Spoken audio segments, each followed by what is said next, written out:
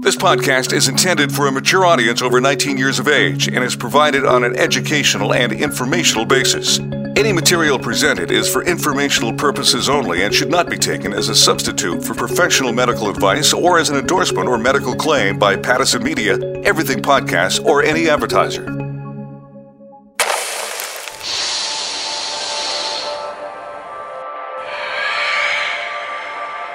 This is the Canadian Podcast. I'm Don Schaefer.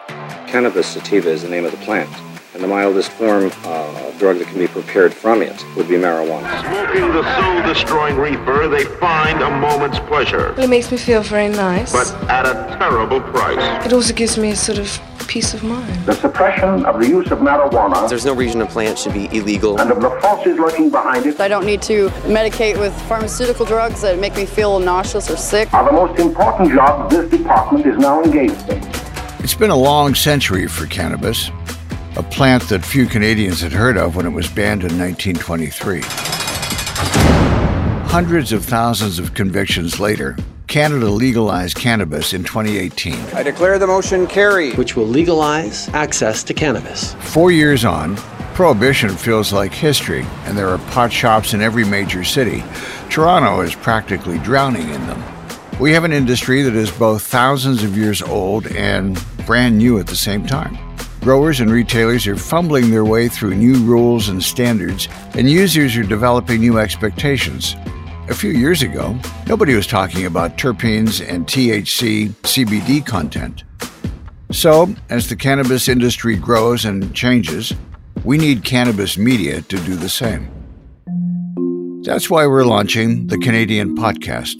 The team here noticed that there is no CBC or NPR equivalent of this show, so we made one.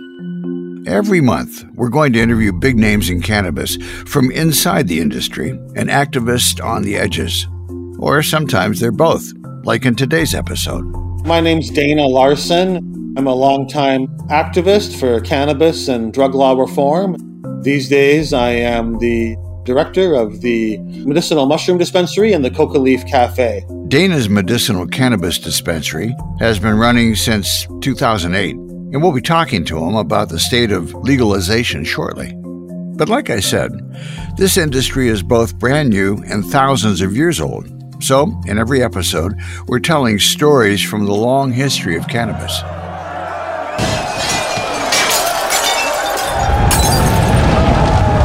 Today, how a race riot in Vancouver led to a ban on cannabis, even when most Canadians had never heard of the drug. They heard from local conservative politicians, people from the Asiatic Exclusion League, and at the end of the meeting, they moved into the Japanese and Chinese sections of Vancouver and beat people up, destroyed businesses. Big interviews and fascinating documentaries. I honestly can't wait to share it all with you, but before all that, a roundup of the latest pot news. With the latest pot news, I'm Jay Coburn. The Canadian government has begun the process of reviewing the Cannabis Act. A 5-member panel has been established to evaluate the successes and failures of legalization in Canada. The panel is led by Chair Maurice Rosenberg, a lawyer who has also held several high-level government positions, including Deputy Minister of Health from 2004 to 2010. The review is overdue and was initially intended to happen over a year ago. In a recent submission to the review, the Cannabis Council of Canada, or the C3, called for reductions in tax and a relaxing of regulations, in their words, to allow legal cannabis to compete with the illicit market. Later in the Canadian podcast, we'll be exploring the state of legalization with interview guest Dana Larson.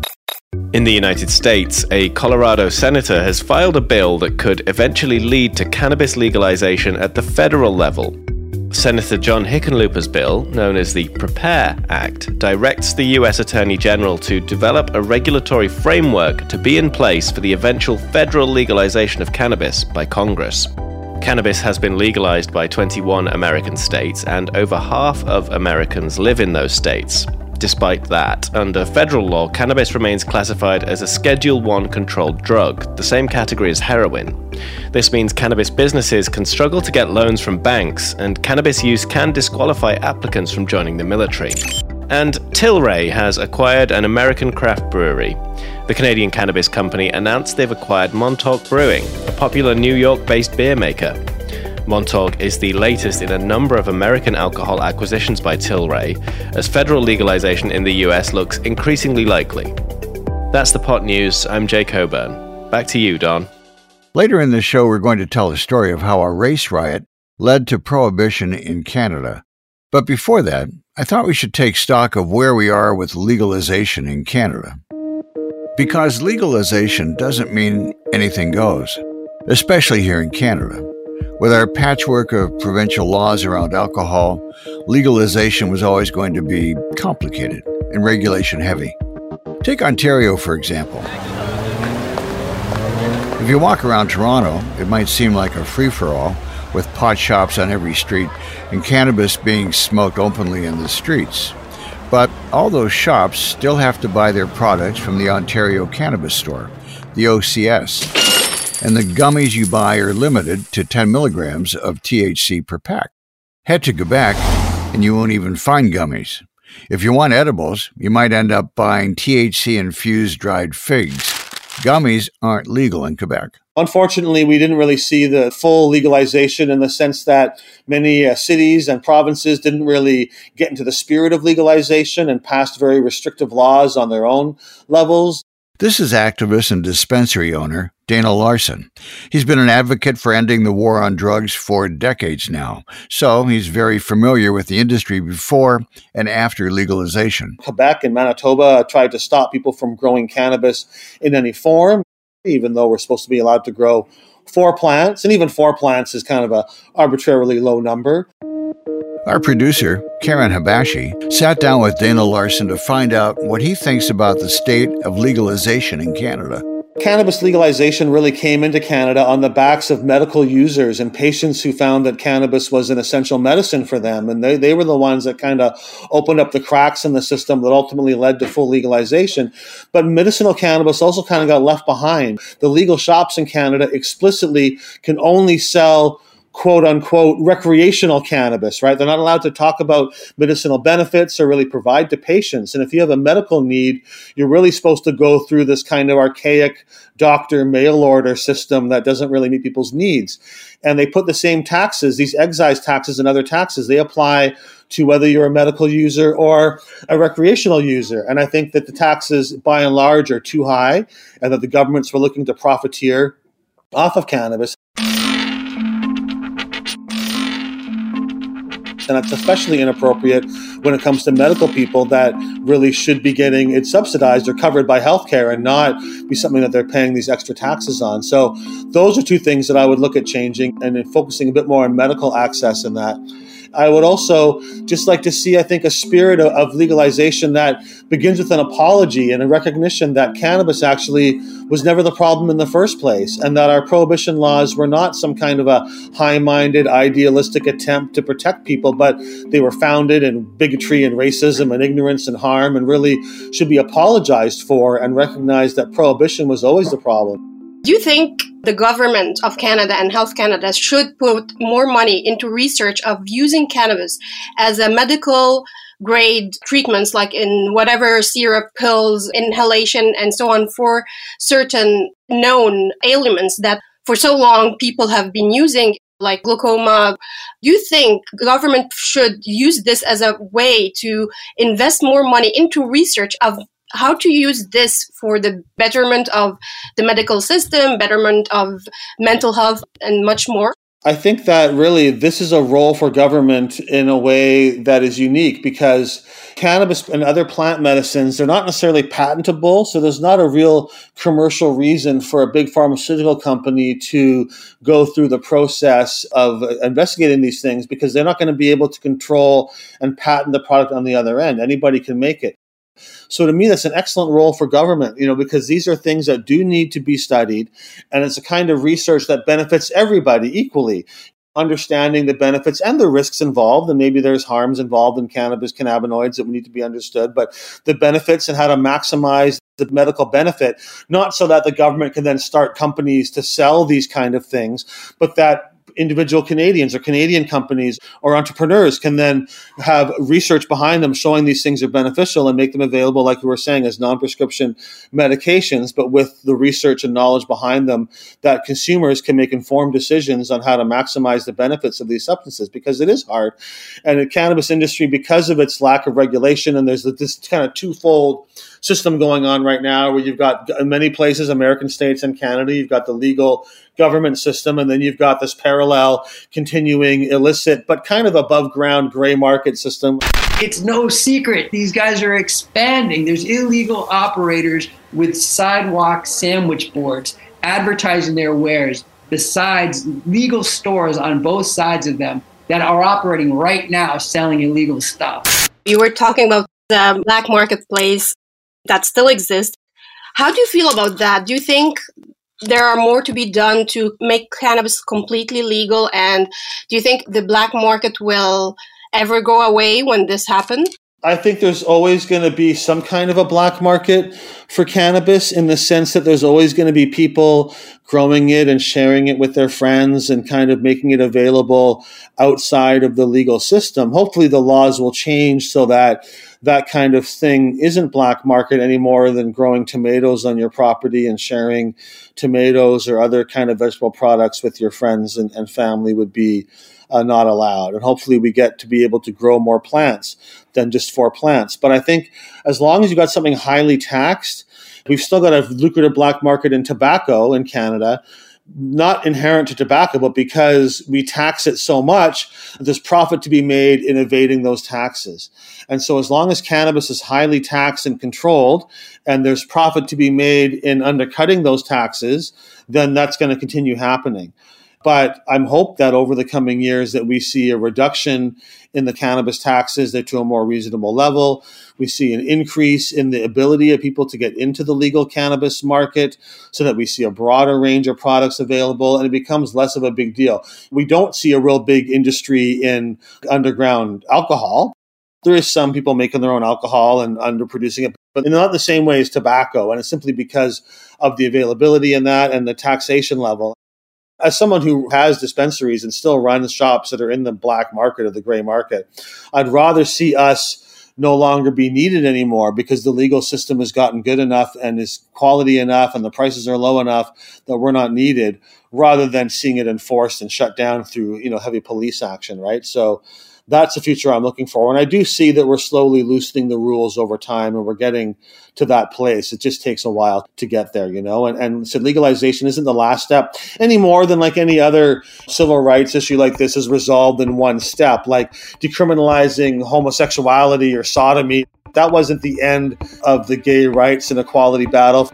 Gay marriage was another major step, but that still wasn't the end of that battle. That was Dana Larson. He's an author, dispensary owner, and an activist for cannabis and drug policy reform in Vancouver. Next up, how we got here. How a race riot in Vancouver and one misguided feminist led the federal government to ban cannabis in Canada.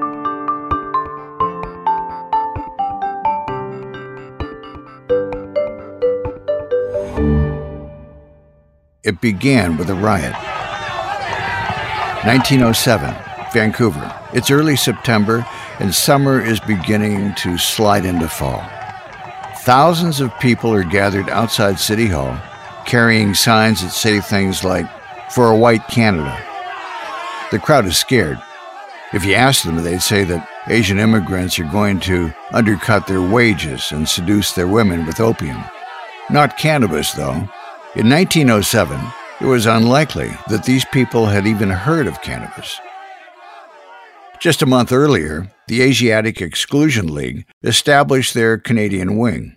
Their goal was simple: keep Asian people out of North America. This wasn't a niche organization. The mayor of Vancouver was a member, and their beliefs were mainstream. At their first meeting, the Liberal MP for Vancouver warned of, quote, "an invasion of Asiatics who are swarming into our country every month," end quote. Newspapers were complicit. If you look at the front pages of the Vancouver province, the first 10 years of the 20th century, you'll see racist cartoons, you'll see the talk of the yellow peril and how the bright-browed races of British Columbia are under attack. That's Neil Boyd.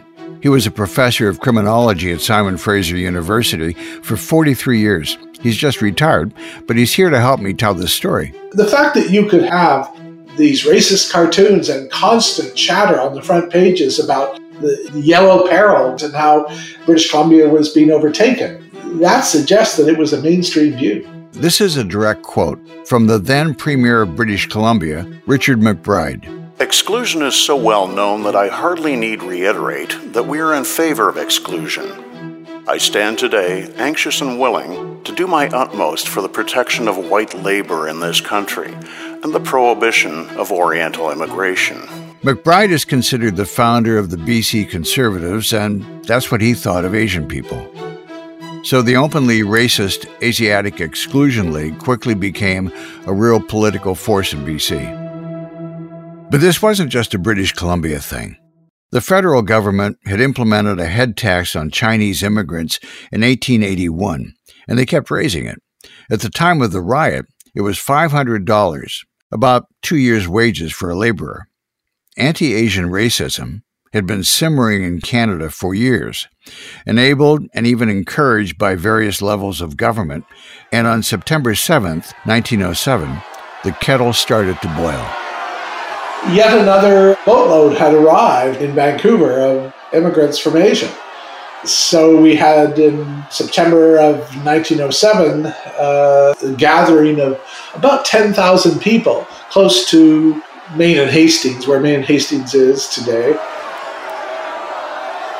They heard from local conservative politicians, people from the Asiatic Exclusion League, and at the end of the meeting, they moved into the Japanese and Chinese sections of Vancouver and beat people up, destroyed businesses.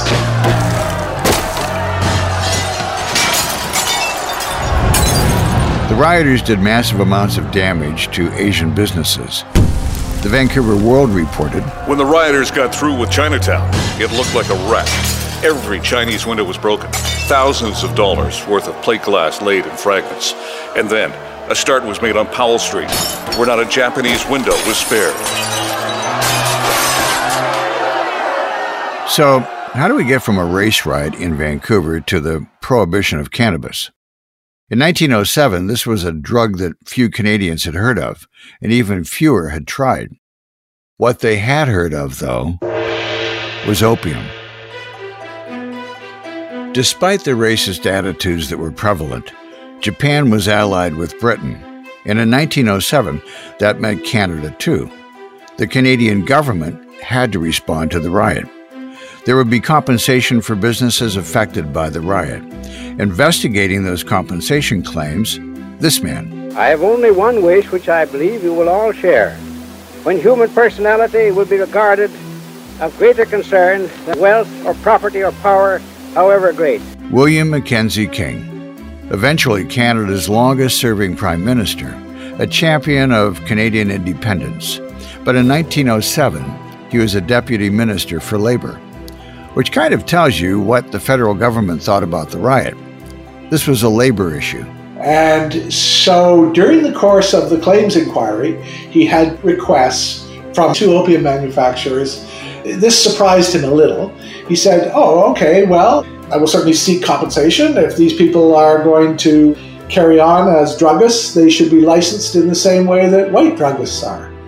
3 days later, after receiving a deputation of local Chinese clergymen and merchants interested in anti-opium legislation, he said, I think it should be made impossible to manufacture this drug anywhere in the Dominion. We will get some good out of this riot yet.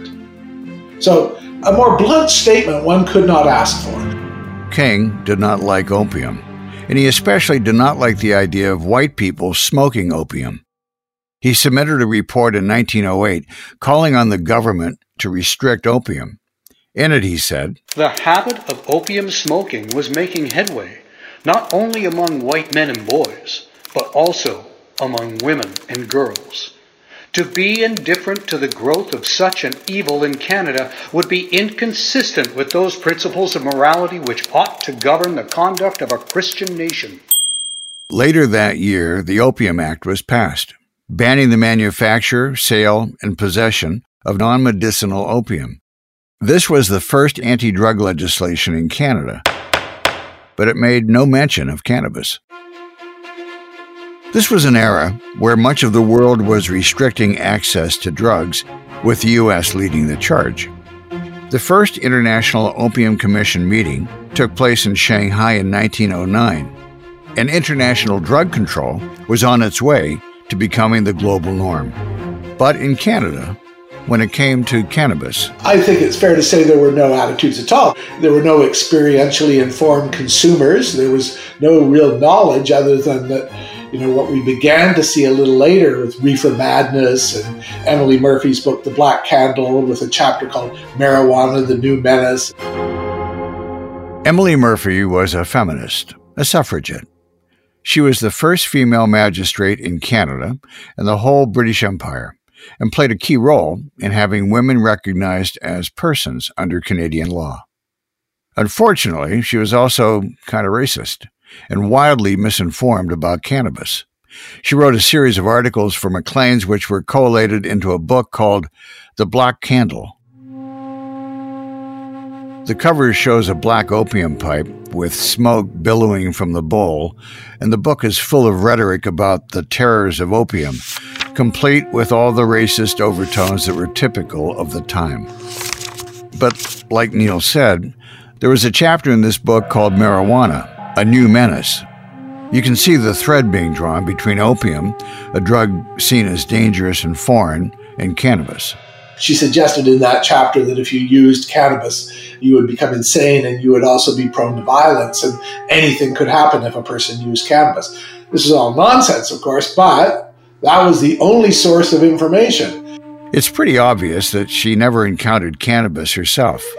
The chapter is mainly just her repeating wild claims from various British and American newspapers, like this one from the British journalist Hamilton Fyfe. They, the Mexicans, madden themselves with a drug called marijuana.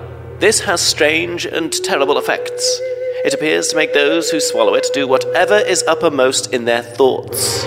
Or this from the Los Angeles chief of police. While in this condition, they are liable to kill or indulge in any form of violence to other persons using the most savage methods of cruelty. None of these claims stand up to a single real-life encounter with cannabis. But Canadians at the time did not encounter cannabis. She spoke in favor of women's rights, but on this particular issue of drugs, she was horribly misinformed and was happy to participate in the burgeoning Prohibition movement. It's tempting to say that cannabis prohibition in Canada was Emily Murphy's doing. And if you search for her name, you'll find her referred to as the mother of Canada's marijuana laws. But it's more complicated than that. She was riding a wave of popular opinion and taking part in a global prohibition movement. But I don't think it would be fair to say that she alone was responsible. Not at all, because that critical change occurred after the Shanghai Opium Commission in 1909, when Britain went into that commission arguing for regulation rather than criminal prohibition and essentially lost to the United States. We'll talk about prohibition in the U.S. in another episode of Podcast. But whether Emily Murphy furthered the anti-cannabis sentiment in Canada or was merely reflecting it, there are a few facts that are hard to ignore. Emily Murphy was an influential moralist and women's rights activist. She published The Black Candle in 1922. And in 1923, Canada banned cannabis.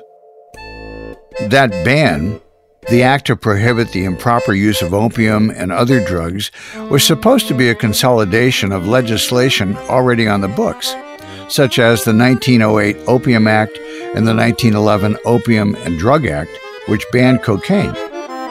But cannabis got thrown in there too, and it seems like it was kind of an afterthought. And at that time, there was no debate in the House of Commons. The only statement that we can find in Hansard is there is a new drug in the schedule.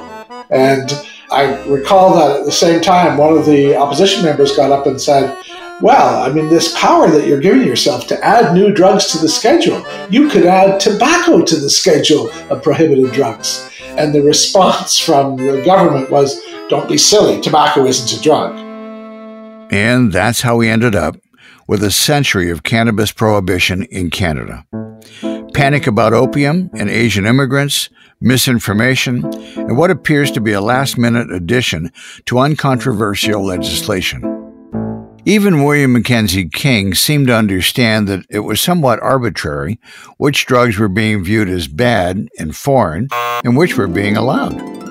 When King started, when he went to the Shanghai Opium Commission, he knew that it wasn't a level playing field. He knew that Lord Morley could use the cigar and spirits. Lord Morley was the British Secretary of State for India at the time of the Shanghai Opium Commission in 1909. And conversely, that the people in India could use opium and hashish for similar purposes. As he said very clearly in his diaries, this is a view that I would impart privately to the Prime Minister and not to the people of Canada. But still, cannabis was banned in 1923, caught up in a prohibition movement full of moralizing and racism. It was so rare in Canada that the first seizure wasn't until a decade later, in 1932. It wasn't until the arrival of international travel. Oh, we're flying. Soon they are high over the airport. People went to other countries and they found this drug and they used it and they thought, well, that was kind of interesting. The Beatles, the affordability of air travel didn't really happen until the 1960s, and so that meant that people went places and had experiences, among other things, with mind-active drugs that were said to be acceptable culturally in other parts of the world. Cannabis remained illegal for 95 years until October 17, 2018, when the Liberal government legalized the drug for recreational use. Marijuana's here to stay. But that's a different story.